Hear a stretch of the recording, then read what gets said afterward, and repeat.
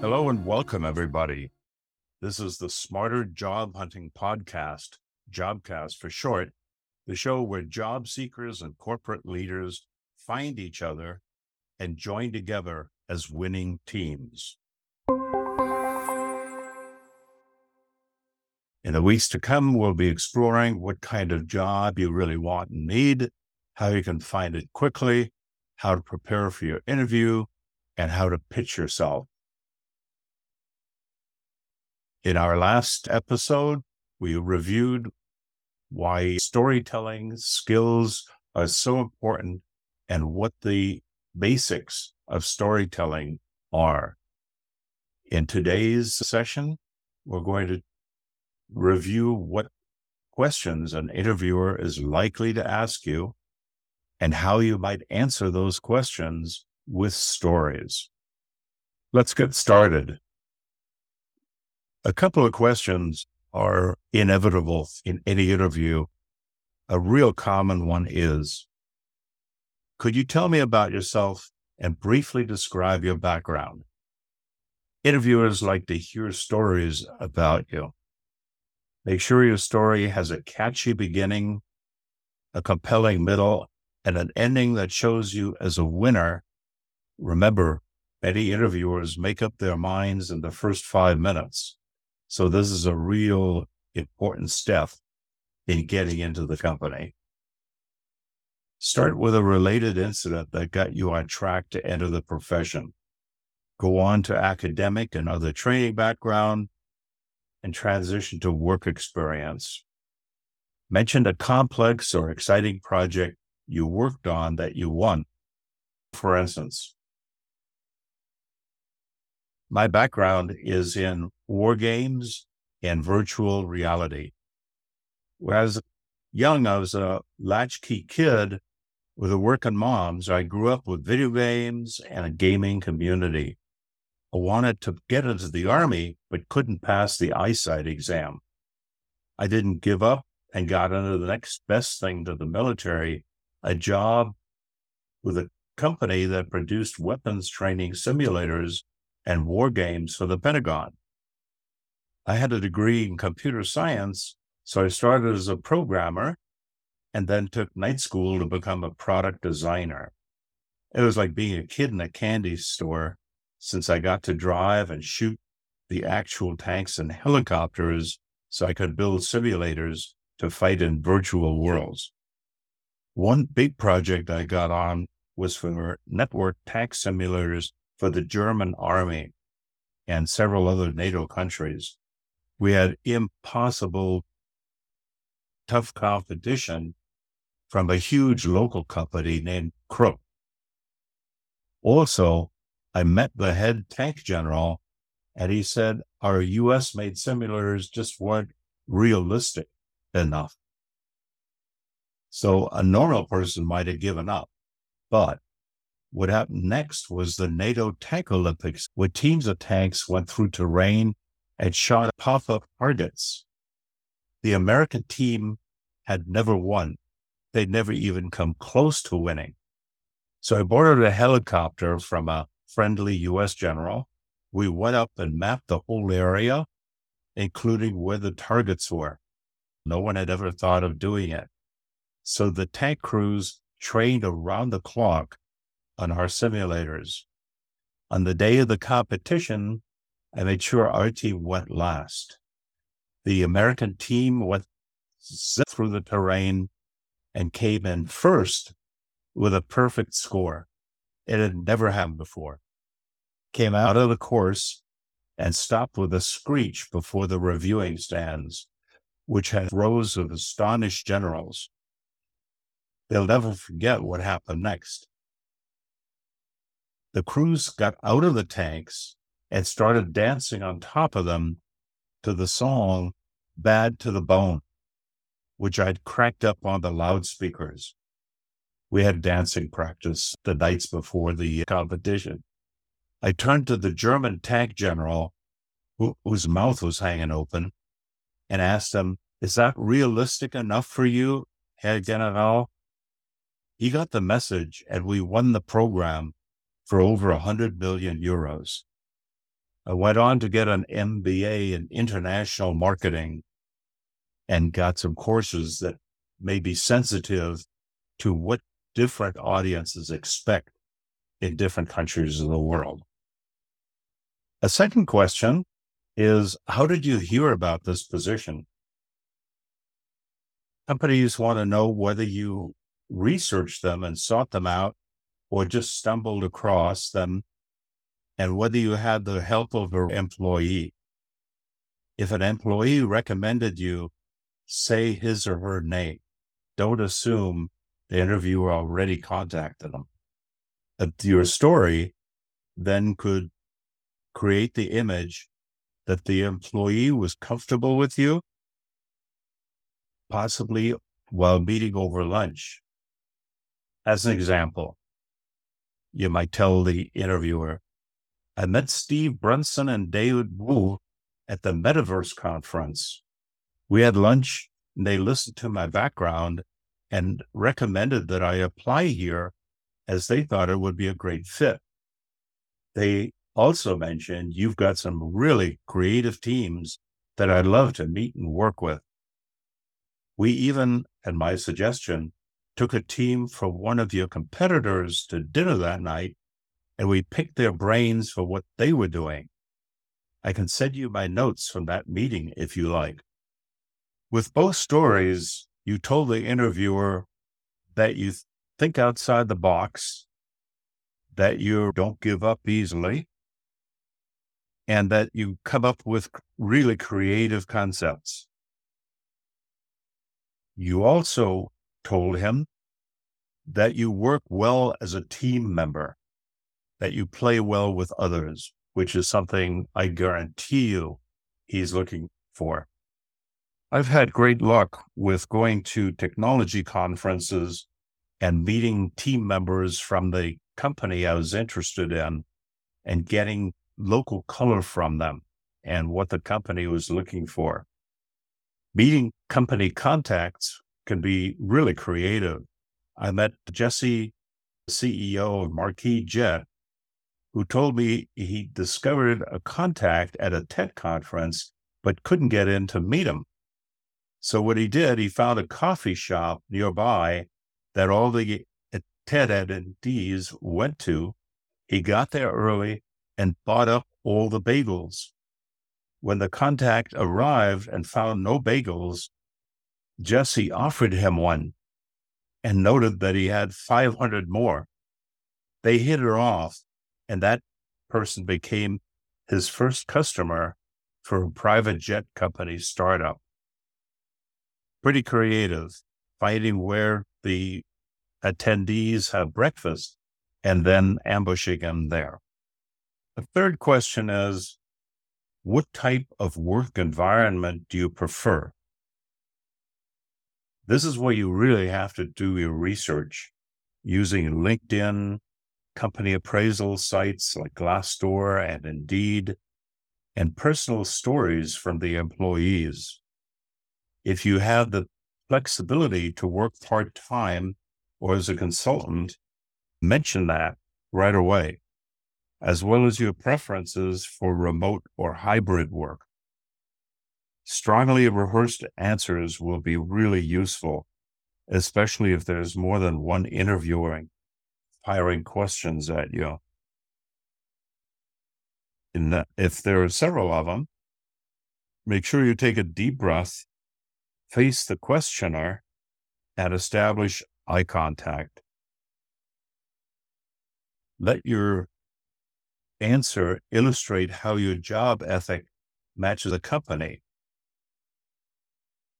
They may, for instance, prefer collaborative management instead of a hierarchy. So you might say, I worked for a company headquartered in Japan where management was by consensus. I quickly learned to get all the decision makers in one room at the same time, else reaching a decision could take forever. I found a friend in the company who provided special snacks for that, and it worked out really well. If you learn the company occasionally has a pressure cooker environment, which is true of video game and similar companies, You might say, that absolutely doesn't scare me. I like fast-paced work environments because I'm always learning and growing. I prefer to go through collaborating with team members and reaching a goal together. My last job had a culture that set people up competing against each other. People never smiled. I made sure every one of my team members knew I appreciated them. I brought them coffee and healthy bagels. I always got there before they did and stayed later. On one project, I got a call from a customer that we'd won $1 million bid. I didn't run into the boss and brag about it like every other manager would have. I got the team together in a conference room, served some really deluxe snacks, brought in the bosses, and then told them that we won after calling out each team member and bragging about their contribution. Notice that you emphasize not only that you're good and that you win contracts, but that you're a team member. Again, interviewers are looking for that with a question in their mind. Does he or she play well with others? For every story, align with what the company is interested in and come up with a winning ending. Another question is, how do you deal with pressure or stressful situations? The interviewer here wants to know whether you're going to crumble under pressure or keep calm and carry on, as described in the famous British World War II poster. If you're in a large company with different divisions doing the same kind of work, be aware they are going to compete with each other, and trying to get several of them in on the same job is going to be really tough. Share an instance where you remain calm in spite of high levels of turmoil. For instance, your story might be, I know stressful situations are always going to come up, so I developed a support network to help me. While working on a new product launch at my last company, vendors told us they couldn't deliver 3 key parts by deadline. Instead of assigning blame and getting all upset about it, I contacted my LinkedIn network of over 1,000 to see what options they could come up with. I found alternatives to the 3 vendors which delivered the assemblies on time with only a little bit extra express shipping costs. Every morning I do meditations and go exercise. I often think of the things I have to be grateful for. I found you can't be grateful and afraid at the same time. Instead of panicking, I take one thing at a time and don't give up. I have a big sign on my desk with Winston Churchill's motto, never give up. And I really believe that. You've told the interviewer by your story that you're a team player, that you do not panic, that you do not give up, and that you have a large network to learn from and draw on. That distinguishes you from lots of other people. Another question is, when you work on multiple projects, how do you keep yourself organized? The interviewer wants to understand how productive you are and how efficiently you use your time and energy. They're also curious about how you stay on track with different workflows and deadlines, and whether you take deadlines seriously or slip into procrastination.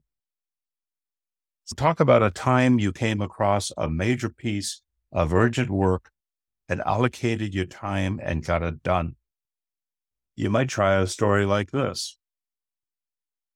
I was tasked with a program that had over a dozen deliverables for a military customer who kept reminding us how urgent it was. On the first day, as I went through page after page of the statement of work, it looked like I had to swallow an elephant. But I remember that saying, how do you eat an elephant? One bite at a time. So I started laying out the bites for me and my team. I put a picture of an elephant with bites on the wall. I took a course in time boxing based on the book Indistractable. Time boxing is a procedure from agile project management, and it's been written up as a great productivity hack. A bunch of my LinkedIn buddies use it and give me tips on how to take advantage of it. It involves translating a long to-do list to blocks of time on my calendar, scheduling them for the days, and then sticking to that schedule come hell or high water. I was familiar with flowchart systems, but they didn't work as well for me. I started with time boxing, took on a few tasks and estimated how long they would take, and started blocking that time on my calendar. At the end of each day, I looked to see how well I'd done. I usually underestimated how long each thing would take, but I learned and kept adjusting it from the daily feedback. I learned from studies that it takes an average of 3 times longer to finish a specific task than we think it will at first glance, something called the planning fallacy.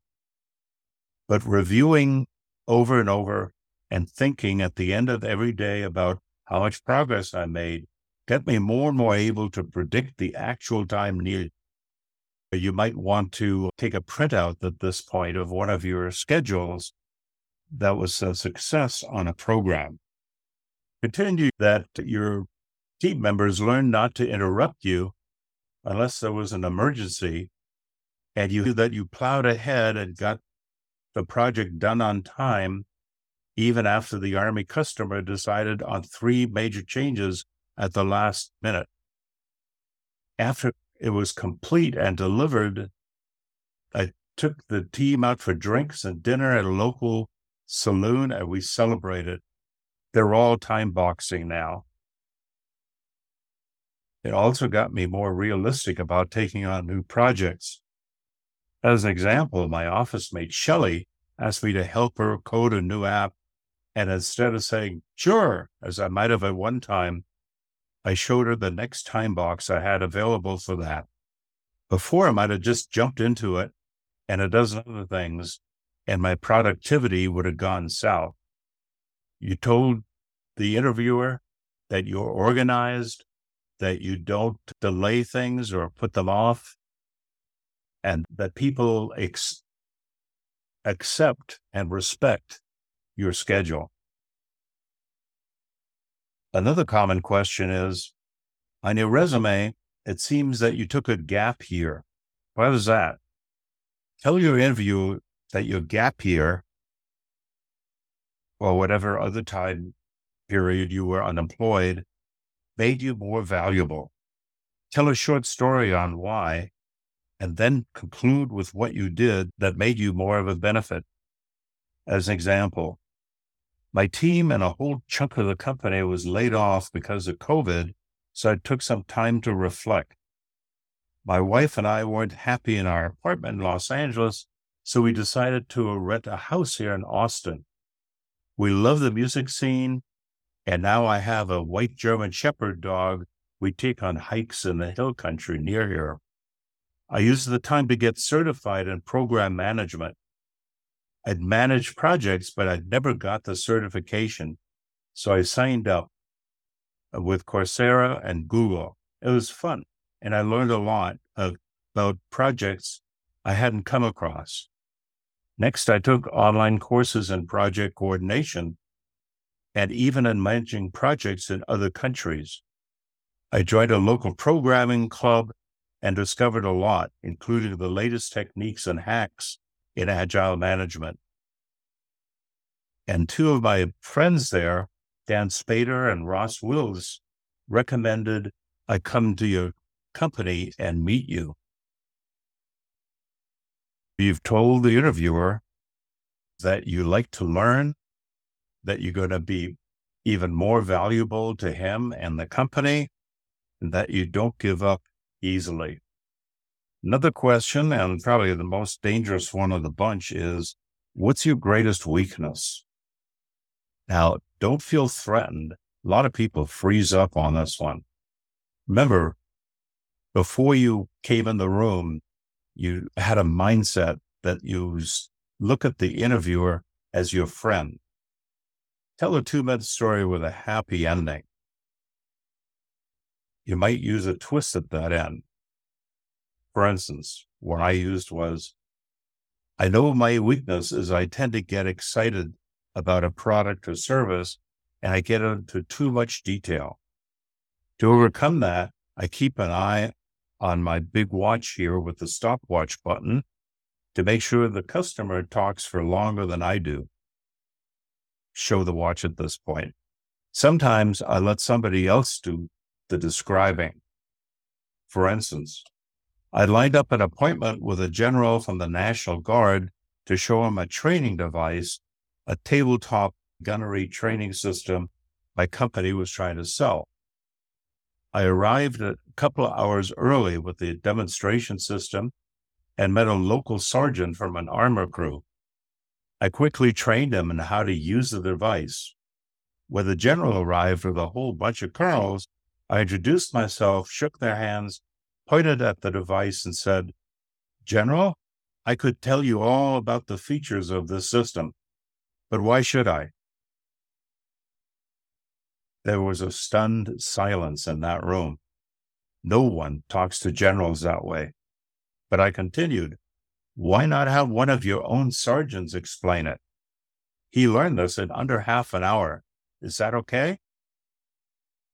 The general nodded yes, and I nodded at the sergeant, who proudly demonstrated his knowledge, shot a bunch of virtual enemy tanks as I applauded, and even answered questions. The generals then had to try the system because the sergeant had done it. At the end, the general asked him, "Sergeant, do we need this?" And he replied, "Oh, sir, we needed this yesterday." So the deal was done. That sergeant focused on the precise features the unit needed, and he was credible to those military leaders. I found getting feedback from users like that keeps me on track without getting lost explaining every possible detail. During your storytelling, feel free to get feedback with questions such as, "Has that ever happened to you?" Or, "Does that make sense?" Check out a YouTube video of Tony Robbins, the masterful storyteller, and you'll find he asks for feedback constantly. What you told the interviewer with your story was that you have a perceived weakness for going into too much detail, but you're aware of it and you master it and even turn it to your advantage. Another common question is, what's your secret to winning contracts? Tell a story about something that actually happened and that worked. Before you start, review your mental image of the interviewer as your friend and that you are helping him and the company. Your story might go something like this. I have 3. First, I scope out the site the night before and make sure I know where to park and how to get in. If possible, I walk in the door and look around. Then on the day of the appointment, I look like I own the place instead of looking confused, late, and anxious. Second, I tell a story about how my product made a difference, how a client discovered a feature even I didn't know about. Customers like to find out you're fallible, like they are. Third, I try to give the customer something, even something small. I establish this right up front in the give and take of business that I'm a giver. When I'm waiting in the lobby, I usually read a relevant technology magazine or book while waiting. Instead of doing what everybody else does, which is looking at a cell phone. After mentioning an interesting bit of news from whatever I'm reading, I offer to leave it with the interviewer since I've already read it. Small, thoughtful gestures like that can make a huge difference, though, of course, they can't look or feel like an expensive bribe. It just anchors the point that I'm willing to give in the relationship. Another question is, talk about when you faced a tough challenge. For this kind of question, mention 4 things: how you viewed the problem, what actions you took, what the results were, and what you learned from it. Again, keep the language simple, try to avoid abbreviations or technical terms, and keep it under a couple of minutes. For instance, my team was creating a video game to train firefighters how to deal with hazardous materials like poison gas and explosives. I insisted on testing and getting feedback early on in the game development process so we could make corrections before they got too serious. But I couldn't get any decent feedback. Our normal testing staff didn't understand what firefighters are supposed to do, and a firefighter that got hired kept complaining he couldn't understand the video game interface. I went to the local fire station and asked who played video games really well. I got 4 guys I hired on the days off. They understood the training objectives and gave us lots of feedback. This is in New York. They said, we don't care about the turnstiles, but this just doesn't look like a New York subway. It's too clean. So we skipped the details of the turnstiles to let people in, and we put trash all over the place so it looked realistic. We worked with those 4 guys to make the corrections early on and finished on time. The customer loved it. They tried it at the fire academy. The students stayed late after classes to keep playing the game and learning from it on their own time. So I learned that for certain software testing, you need dual expertise, somebody who understands both your technology and what the customer needs. The next time I started hiring people like that a lot earlier in the process. When you're answering these questions from the interviewer, remember that stories are best told live, with the other person being able to see your body language, hand motions, and facial expressions. All of those should be practiced at home and captured on video. Do lots of dry runs and have friends give you feedback and make sure they understand each story. At the end, after you've told each story, have them repeat the basic points of it back to you. Storytelling on Zoom or other online platforms is more difficult and needs to be practiced and captured on that platform.